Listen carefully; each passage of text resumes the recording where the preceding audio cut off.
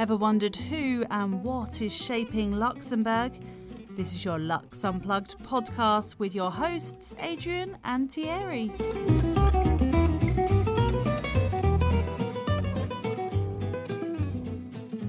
Hi, I'm Adrien. Welcome back to another episode here at Lux Unplugged. In this instance, I get together with Antoine Clasen, CEO at Bernard-Massard. Bernard-Massard is a well-known sparkling wine brand in Luxembourg. Most people outside of the Grand Duchy wouldn't know that the main river in the east of the country, called the Moselle, is surrounded by a myriad of wineries with world-class reputation. An important player not only locally but also internationally, Antoine walks me through the roots of this 100-year-old family business that's adapted and grown substantially over time. Known as crémant in Luxembourg, the sparkling wine produced by Bernard-Massard, and distinctly recognizable thanks to its yellow label, is a top-selling product in many key regions, some of which actually were quite surprising to me when discussing this with Antoine. Of course, you might wonder, how is this Luxembourgish winemaker competing with big names such as Champagne, for example? Well, you have to tune in to find out. I'm sure listeners will appreciate all the anecdotes and have defined Bernard-Massard over more than a century. Today, this family business produces over 3.5 million bottles a year, which it predominantly exports to a growing number of international markets. But now, without further ado, please enjoy my conversation with Antoine Clasen, CEO at Bernard-Massard. Antoine, welcome to the show. Hello. Thank you very much for having me. It's our utmost pleasure to have you on the Luxembourg podcast. So we have a very established tradition on this show.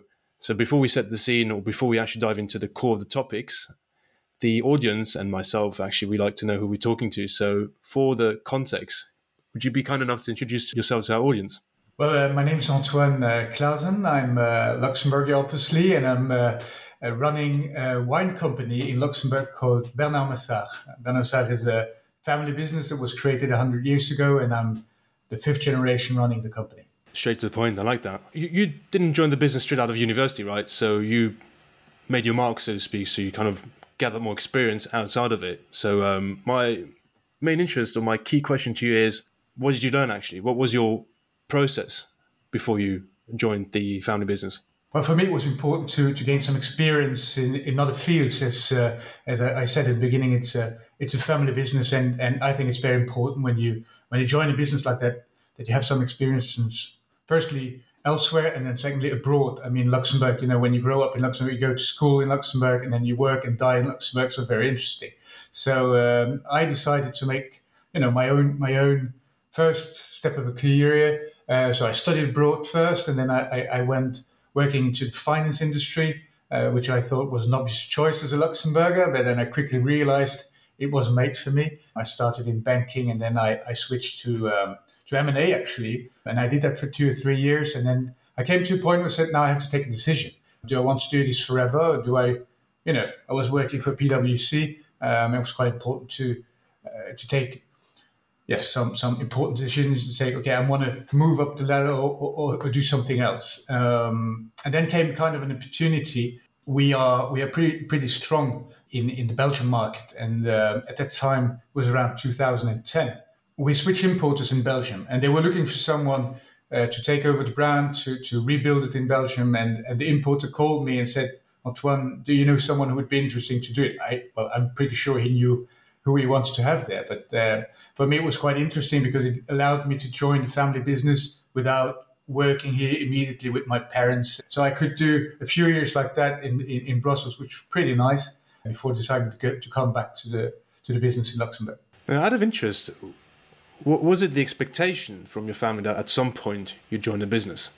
Well, actually, I think they hoped I would come back, or someone of the family would come back. I have a brother. But for my brother, it's pretty obvious that he wouldn't join. He decided to become a lawyer, and he pursued that path. And for me, there was never pressure, right? So my parents always educated us in a way that they said, do what you want to do. But if you want to join the business, well, you have to have the skills, or at least the competence to join us. But there was no pressure, no. So essentially, are you the only member from your generation now in the business?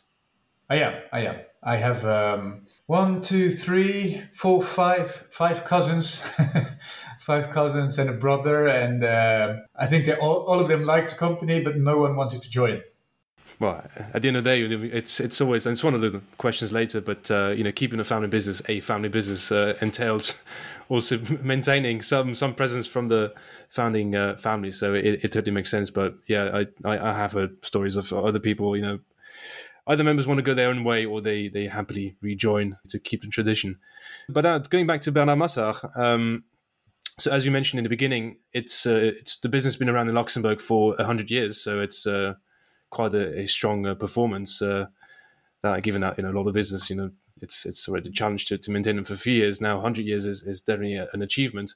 But for context and for the audience outside of Luxembourg, I mean, a lot of people know Bernard-Massard in Luxembourg, but just for the benefit of obtaining an all-rounder. So how would you describe the history of this company and just give a bit more flavor in that respect? Well, it's quite an interesting story, actually, because it's the founder obviously was an entrepreneur, but he was a guy from Luxembourg called Jean Bernard, and he was actually working in Champagne. And during the First World War, he decided to come back to Luxembourg and to create his own winery. And why was that? Because I think it's a time where a lot of wine companies were founded. We came out of the First World War. Before the First World War, most of the wines that were produced in Luxembourg were actually exported to Germany. We had a trade agreement with Germany allowing us to freely export our wines without paying taxes. So they would use Luxembourg wines to make sparkling German wine. With the end of World War I, Luxembourg was there with wine. They didn't really know what to do with it. And Jean Bernard had the idea of reproducing what he had done in Champagne. And that idea was produce Champagne in Luxembourg, obviously, even though we're not allowed to call it that way, because we're not in Champagne, we're in Luxembourg. He had this idea, but he really didn't really have the money to do it. So what he did, he went to all of his friends, and some of his friends were actually my great-great-grandfather and his brother. The one was a doctor, the other one was a lawyer. But the doctor also was passionate about wine and vineyard. He had his own domain for many years, dating back to 1856 or something like that. And so he decided to join Jean Bernard in his undertaking, along with another 100 people. So it was actually Jean Bernard who was kind of a crowdfunder for his time, because even today we still have a lot of non-family shareholders, which is challenging, but luckily they're pretty minorities, so it's quite okay. Yeah, so that's how my family got in. For the name, just for the little story, Jean Bernard married Mrs. Massard, called Anne Massard, and at that time, we came out of the war, and it was very posh to have a French-sounding name. Well, Cave Bernard was not very sexy, so so what they did, they put the Bernard and the Massard together, and it sounded a little more French. So that's for the beginning of the company. Unfortunately, Jean Bernard died only 2 years after founding the company in 1923. And that's why my family actually took over. So first it was my great-great-grandfather. Then came my great-grandfather until the Second World War. He died in 1946, to be precise. And that's when my grandfather took over. So Carlo, he was very young. He came back from the war, had no experience. I think he was 22, 23 years old. And he had to take over a company that was partially destroyed by war. So we had, in the winery, we had the Americans. And on the other side, we had the Germans. So you can imagine how the winery looked after the war.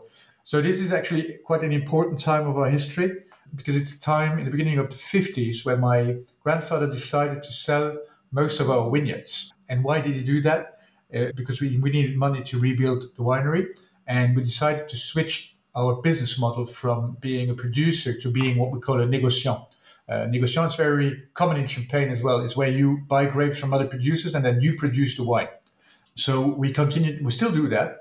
But in the 1980s, when my father joined, we were able to buy back some of the vineyards that we had sold around our hometown here in crémant. And over the years, we were able to buy back more and more of those vineyards. And today, well, we have much more than that, but we own around 40 hectares of vineyards.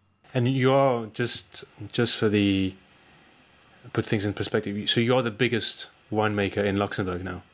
We are not, because we have, well, to be a little bit technical, we have three types of producers in Luxembourg. You have the small private producer who usually has between 6 and 12 hectares. So the private producers, you have around 60 in Luxembourg. Then you have a big cooperative. They own more or less half of the vineyards, which represents 650 hectares. And the entire population is 1,300 hectares, more or less.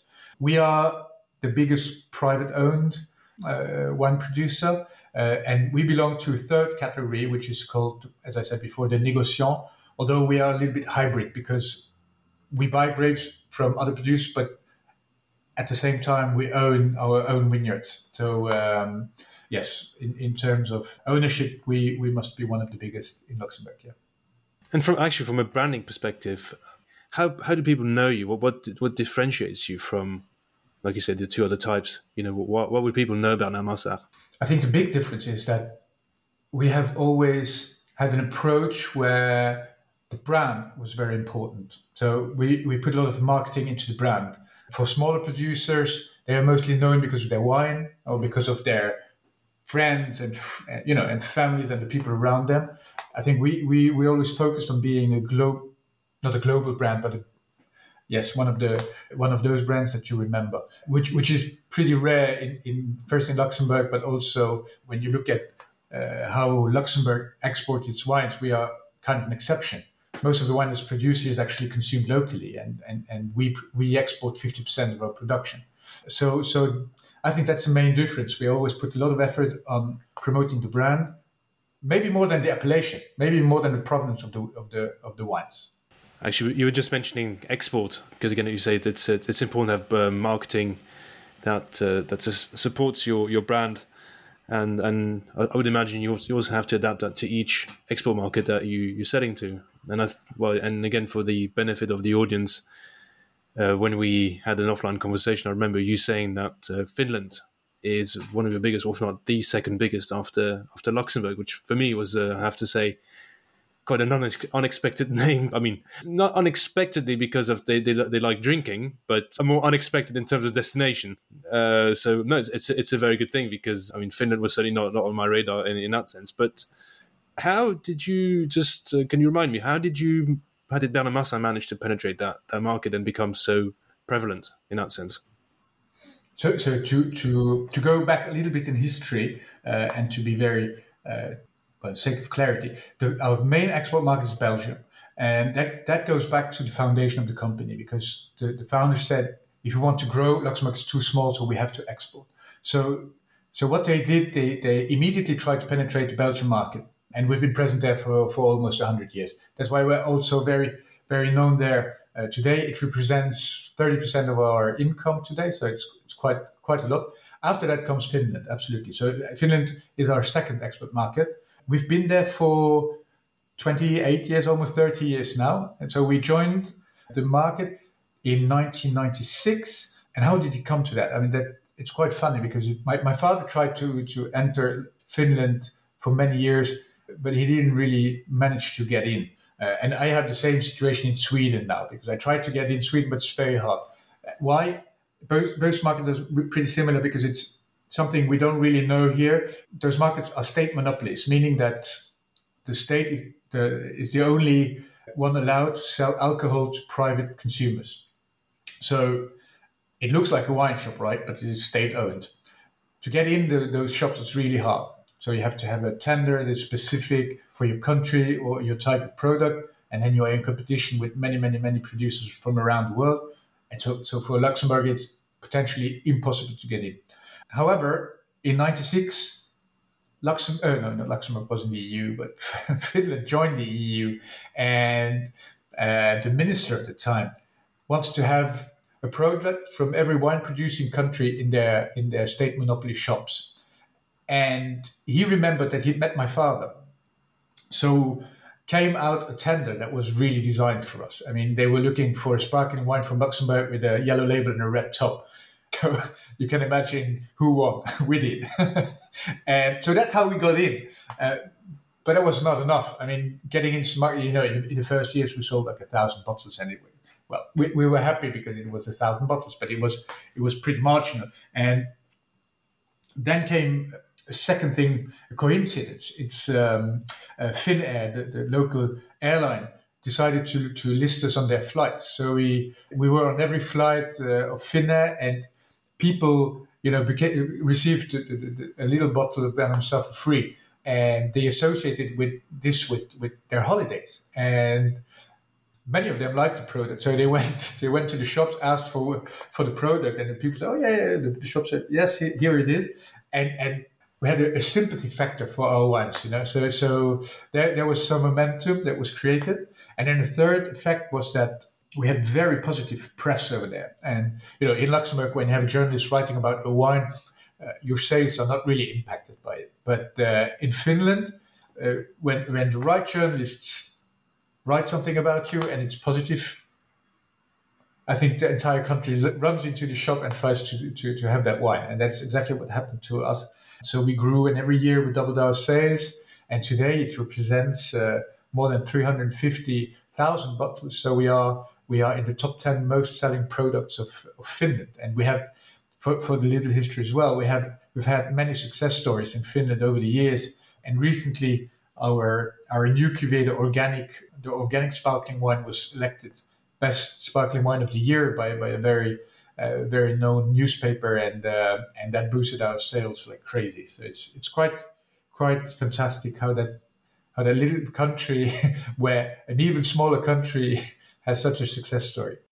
And you were saying for Sweden, which is just a neighboring country, a Nordic country, it's not the same, right? It's not the same. People haven't got the same affiliation to it, like the Finns. Absolutely. We have a lot of Swedes that live in Luxembourg, and when they go back to Sweden, they want to find the product because they liked it. And then I get calls and me emails, and where can we find it? And yes, so I try to get into that monopoly for, 5 or 6 years now. And we've had many very good contacts and tastings with the monopoly, but they never know where to put us, in what category to put us. So I always say, put us in the sparkling wines with the others. It's okay, we can compete. But yes, I think for now we have to work, on a little bit more on making them believe in the product, and it's tough, it's challenging. In a wider sense, are you now? Is your stance more? We are further developing the existing markets, or you're really trying to organically grow existing markets, or you're really trying to expand globally with, like you said, with the yellow label? Yes, we do. It's we actually try to consolidate some of the markets, but some are very mature already. When you're in the top 5 in Canada of most selling products, it's hard to grow. The advantage is we are at the top in Quebec, so now we're trying to go more into Ontario and British Columbia, which are equivalent of countries for us, right? So if we could expand there, that would be fantastic. Other markets that I'm targeting are the US, because it's also a very big market, but very, very difficult for us as a Luxembourgish company to enter, because no one knows where Luxembourg is. And if they know, they know it for our finance industry and much less for our wine. I suppose in bigger markets, like you said, like the US or other ones where Luxembourg seems to be a little bit more remote, geographically speaking, I've always wondered, how does a company like yours position itself to compete with more established names? Well, you mentioned earlier Champagne. I mean, obviously Champagne is the most famous name, but it's actually the name of a region. But a lot of people can refer to that because I'm not sure even actually a lot of people know that Champagne is a region, but they know Champagne is a drink that where they produce very expensive sparkling wine. But how do you position yourself in that sense? That's a very, very good question, and it's one of the questions I am asking myself every day. Yes, you talked about Champagne. Champagne is a very interesting case because it's probably the most famous brand in the world in the drinks industry. Everyone knows Champagne. Everyone knows what Champagne is. Everyone knows that it's magic, that it's expensive, and it's probably good. And so it's very hard to compete against that. The advantage that we have that we are the first alternative to Champagne. We're more affordable. And again, very often I don't play so much on the appellation because when I say crémant in some countries, it's not positive. In Luxembourg, it's very socially accepted that crémant is good, and that is. I think we consume more crémant in Luxembourg than we do consume champagne, for instance. But in other markets, like in France, if you talk about crémant, it's it's a bit tough. In Nordic markets, it's okay, but there again, I said in the beginning, again, we position ourselves much more as a brand than an appellation. Competing with others, champagne, it's very hard to compete with because they're in another price segment. I would say they're in another league. Of course, you do have accessible champagnes, but it's not really the ones we compete with. The ones we compete with are maybe the French crémants in a lesser extent, but then mainly the Spanish and the Italian sparkling wines. If you take a country like Belgium, for instance, Cava was very, very popular. I think Cava is a Spanish sparkling wine, right? For a very long time, Bernard-Massard was the alternative to champagne. When you thought about a sparkling wine that was not champagne, you would buy Bernard-Massard. Then came the Cava, and Cava exploded, and it became much more socially acceptable to drink something that was sparkling and was not champagne. So it's been a tough competition for us. We tried to, because we were in between seats. We were in between the Cavas, which is like the cheap stuff, and then in between the champagne stuff that was very expensive. So that's tough to find your position there. Again, how did we do it and how did we perform? Presence, marketing-wise, in newspapers, with influencers, with journalists, with a lot of events where we were, trying to be close to people, and that kind of worked, and especially in Belgium. For instance, a very good example is during COVID. We had an exceptional growth in many of our export markets. One of the reasons how we try to explain it is that people were looking for something more qualitative, so something, better. They wanted to spend more, but not necessarily very, very, very much more. And that's where, we were like, in French, we say valeur refuge. I don't know if you have an equivalent in English, but it's like gold. It's a safe haven. The brand. The brand has it procures you some security, and there, I think in the beginning people bought it because it was a little more expensive. Then they tasted it, they liked it, and that's the second effect. More than marketing, I think the quality of our product is very important because that's the only thing where we can compete on a global level. Because there are sparkling wines from everywhere, but one thing is to get people the glass in the hand. The other thing is when they drink it, they have to like it. And so we never make compromise on quality. That is something that is very unique for us. We are, I think, very competitive. And when you go to Canada and you go to shops and you ask for sparkling wine for good value, it's crazy, but they would always recommend Bernard-Massard. So that's where we try to be very high quality and accessible price. I presume you're producing still using Luxembourgish cost inputs, right? Unfortunately, yes. Yeah. Well, for those that are not familiar with the Luxembourg input costs, they are a tad higher than Spain's, for instance. But actually, that leads me to another question, and you'll forgive me, Anton, I'll ask two questions at the same time. But to compete with Spain, but Spain is based in a country which is warm, and again, and I'm touching slightly upon the climate change topic because also something we discussed offline, but with seasons that are becoming less predictable and with harvesting becoming more erratic, how do you want to tackle, or how do you see this strategy going forward? Because presumably those countries where it's cooler, they will still be able to produce more. Then, it's a basic assumption that I'm making. It's becoming less and less predictable for winemakers to maintain their volumes at least. But for people, for regions that are now becoming that are upcoming, like England, for instance, where I'm based, you've got a lot of people buying up land because it's different conditions are better, but cooler than Spain. So is that something that you're looking at? So number one is how is climate change influencing the way you want to produce your wine, and two, how do you see that is that potentially like a competing advantage in the longer term? Climate change has a big effect on how we grow, how we produce, how we source our wines. Because as I said before, we have our own vineyards, but we also buy grapes from other producers, which allows us to arbitrate a little bit and to be less dependent on climate influences here in Luxembourg in particular. But Yes, of course. It's a hot topic, right? It's a hot topic. I think we have a big chance with climate change is that our wines get much riper, which was not necessarily the case before. But I think that's more relevant for still wines than for sparkling wines, because sparkling wines, you need less maturity, so you can harvest a little earlier. And depending on where you are, even in Spain, you know, if you harvest a little bit earlier, it's still okay. Where they have a big problem is with their red wines. The further north you go, the better it will be suited for sparkling wine. So climate change helps us now in Luxembourg. I think in the 80s, in the 70s, or even further back, it was very hard to produce good wines here. Now we have to challenge ourselves to produce wines that are not overripe.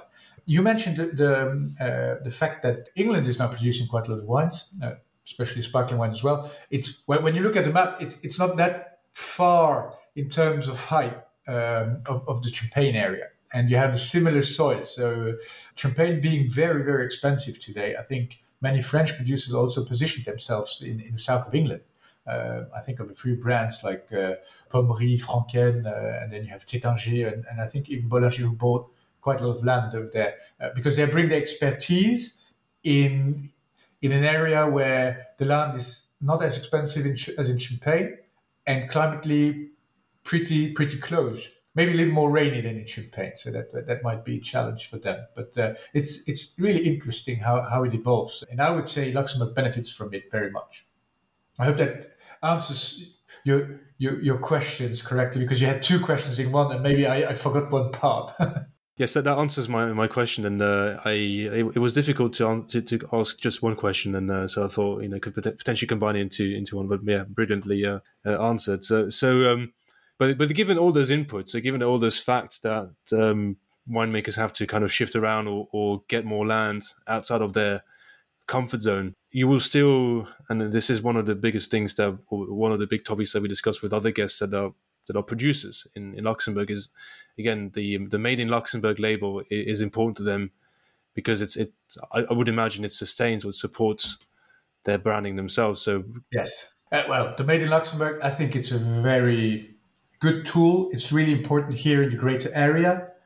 As soon as you talk big export far away from Luxembourg, it's a little less important. And I regret it. Honestly, I regret it. I'd really love to have more impact with that. But I think here in Luxembourg, it's very, very important, and we are putting in on all the bottles that we have. So, and all the communications, and we are very proud to be in Luxembourg and to produce like that. But to answer the other part of the question, I could have grapes from the other side of the Moselle and still have the Made in Luxembourg. I mean, if I get the grapes from the other side of the Moselle, I bring them here and I do the entire production here in Luxembourg. So it's still Made in Luxembourg. Consider ArcelorMittal or Bovending. I don't know if you talk to Bovending, but the hop that they produce for their beers doesn't come from Luxembourg. The steel that we use for ArcelorMittal, it's not produced in Luxembourg. The tobacco that you use for Heinz von Andrik cigarettes, it doesn't come from Luxembourg, but it's still made in Luxembourg, right? So I think the know-how that we have in producing the end product is located here, and it's really important, and that's what we focus on very much. Do you feel like that for instance, is the Luxembourg government still friendly to companies like yours? Our previous guests have said that Luxembourg is not necessarily hasn't got an industry-friendly policy, and it depends on a lot of other incentives for people to come in and produce in Luxembourg. But do you agree? I'll ask you the question differently, Anton. Do you agree it's important to be a Luxembourger to produce stuff in Luxembourg? Not at all. No. We have to attract people to Luxembourg. I'm involved in a lot of federations in Luxembourg, and when I travel, I'm probably one of the biggest ambassadors of Luxembourg. So I talk about Luxembourg all the time, and sometimes I do agree with you. I think that politicians are short-minded, and that they have a little bit lack of vision for our country, because we have the finance industry, and it's a cash cow, and it works really well, and but you don't have to kill the cow, so that's really important to keep it alive. But I think you have, like in everything you do, you have to integrate some diversification in your industry, in your economy. And recent years have shown that we've a little bit forgotten that to do that in Luxembourg, right? We have some bad examples, and I hope that elections are coming up, so I hope that politicians will again focus on that topic again. Really obvious examples. We had IKEA. We didn't have IKEA in Luxembourg, right? They wanted to come to Luxembourg, and the mayor of the city at the time, who is today the foreign affairs minister, he didn't really want to have IKEA in his commune, in his town. So he said no, and IKEA went 3 kilometers further and established in Belgium, and now every Luxembourger goes to IKEA in Belgium. So we are too small to be like that. We have always been open-minded people. We've always been very attractive, and I think we should not forget that. And looking forward, we want to attract new activities, new businesses, and also industry. I mean, it's not enough to bring in green fintech. Sorry, it's also important to have some more established companies. It gives also credibility to the country when a big name comes to Luxembourg. But do you think it's possible? Is that even a prospect? Again, yes, because Luxembourg has got high labor costs. Luxembourg, I mean, there's many other benefits, but Luxembourg do you consider Luxembourg competitive at that level compared to other neighboring countries? On salaries, it's maybe less competitive than other countries, but when you want to establish a company here, you have an objective. Usually, it's not for heavy industry with low wages. I think you would go with something that has more added value, and then you have something really interesting. You have a cosmopolitan country where you have also many countries touching the country, people coming from abroad, living abroad, coming to work to Luxembourg. So you have exceptional know-how, you have probably very good people there. And of course, I think you have some incentives that could be tax incentives, subsidies, and a very stable political environment that would be very, very interesting for a lot of companies. So I think we are competitive. Maybe on the financial point of view, again, on salaries, it's tough.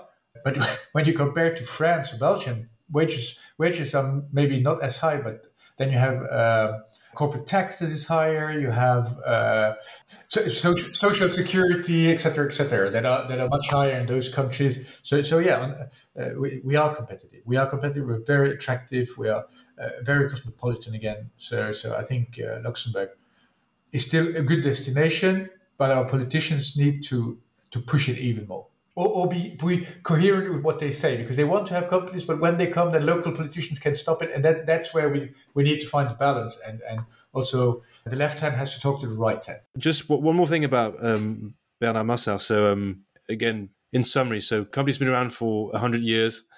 You are the sixth generation.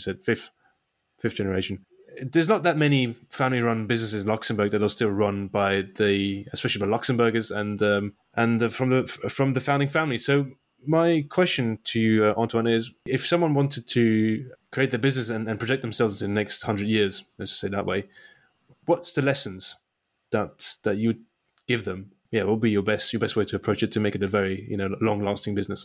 It's a very, very, very interesting question. This goes beyond the company. The company is one thing, and the company should, in that perspective, should be the important thing. How to make the company survive. Very often, when you create a company, you work it up, it works well, then you pass it on to the second generation. Second generation is still motivated; they build it up. Usually, there are not a lot of people from the family in the second generation. Maybe 2, maybe 3. The kids. But then comes the third generation. And that's where it gets more difficult. That's when the children have children. Because the further you move down the tree, or up the tree, the more people you will have that are not connected to the business, who see that the business is flourishing and they don't really have a link to it. They say, but how can we live from that as well? And then it becomes challenging, because there will be people who want their share of the company. And then you will have splits. And then possibly it will be sold, or people will have to make some debt to pay out the others. And that's challenging, because then you are in a situation where the financial viability of the company is compromised. And it becomes more difficult with the next generation, and so on. So I think one of the key factors of success is try to keep the shareholding as concentrated as possible, which doesn't mean that every generation should buy out all the others, but at least you should organize, you should have a governance within the family that allows you to keep everything together. I think that's an important thing for a family business, quite specific. And then I don't say that it is necessary that someone of the family runs the business. At some points in history, it can very well be that no one is fit to run the company. And then you have to realize that, and then you have to be rational and say, okay, there's no one of this generation who can run it. So let's take someone from the outside who we will control through governance, or we will be on the board, but not necessarily operational. Luckily, we didn't have to do that yet, but I know a lot of other family businesses have done that, and very successfully. That's a very difficult part of a family business. You have to separate the emotional part from the rational part. And, sometimes it's just difficult because you leave the company, you go home, and you bring the business home. And on the Sunday lunch with the family, you talk about the business because it's part of the family. So you have to be quite cautious to keep that balance upright. And then if someone of the family comes in, I think they need to be aware of what they're doing. They need to have the competence to join the business, and they really need to be motivated by what they do. I'm not saying passionate, because passionate is a word you use for everything. Okay, obviously I am passionate about what I'm doing because I love this business and I love wine and I love everything about growing wine and consuming it and sharing and selling wine.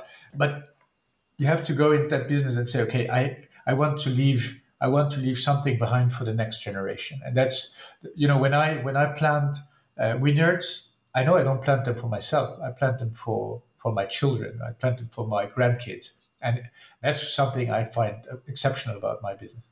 For self-promotion, for you to have an opportunity to promote a little bit your business and to maybe encourage other people outside the family to become part of this journey, what would you tell any prospective candidates if they wanted to be part of this exciting company? I think it's pretty unique because I travel a lot for in the wine world, and I see a lot of producers and I see a lot of small producers, big producers, and I think we are at the crossways of those different types of companies. Usually you are either big or very small, and we are everything. We produce 3 million bottles of sparkling wines a year, but I also produce 1,200 bottles of a single vineyard Riesling. I do 10 barrels of red wine with my own feet, So I think that is what is super interesting in my business, in my company. You have that flair of a big company, and you have that fantastic aura of a small domain. And it's very versatile. It's also something you don't have a lot, especially when you're from Luxembourg. It's that we have a very deep roots here in Luxembourg, but also all around the world. It allows you to meet people from very different cultures who are all interested in one product, which is wine. And wine, as such, is an incredible catalyst for social cohesion. So it's you rarely drink on your own because you're sad. Well, it happens, but it shouldn't be, the majority of times. Usually, you share a bottle of wine with friends and or people you want to share it with, and then you have good moments and you remember what you had and what you lived that day. So that is something I think is absolutely exceptional in my field of work. Well, excellent. On this happy note, Antoine, I'd like to thank you for taking the time to chat to me today and walk me through the exciting story of Bernard-Massard and, of course, the joy of drinking it. So certainly I look forward to having you back on the show and all the best with the promotion of your product. Thank you very much. Thank you for listening to Luxembourg's leading business podcast. If you're listening to our show on Apple Podcasts, please rate our programme using the 5-star scale and leave us a review. Or if you're tuning into Spotify, it takes just a few seconds to give us a rating on the overview page of our show. You can also email us with your feedback or suggestions at info@luxunplugged.com.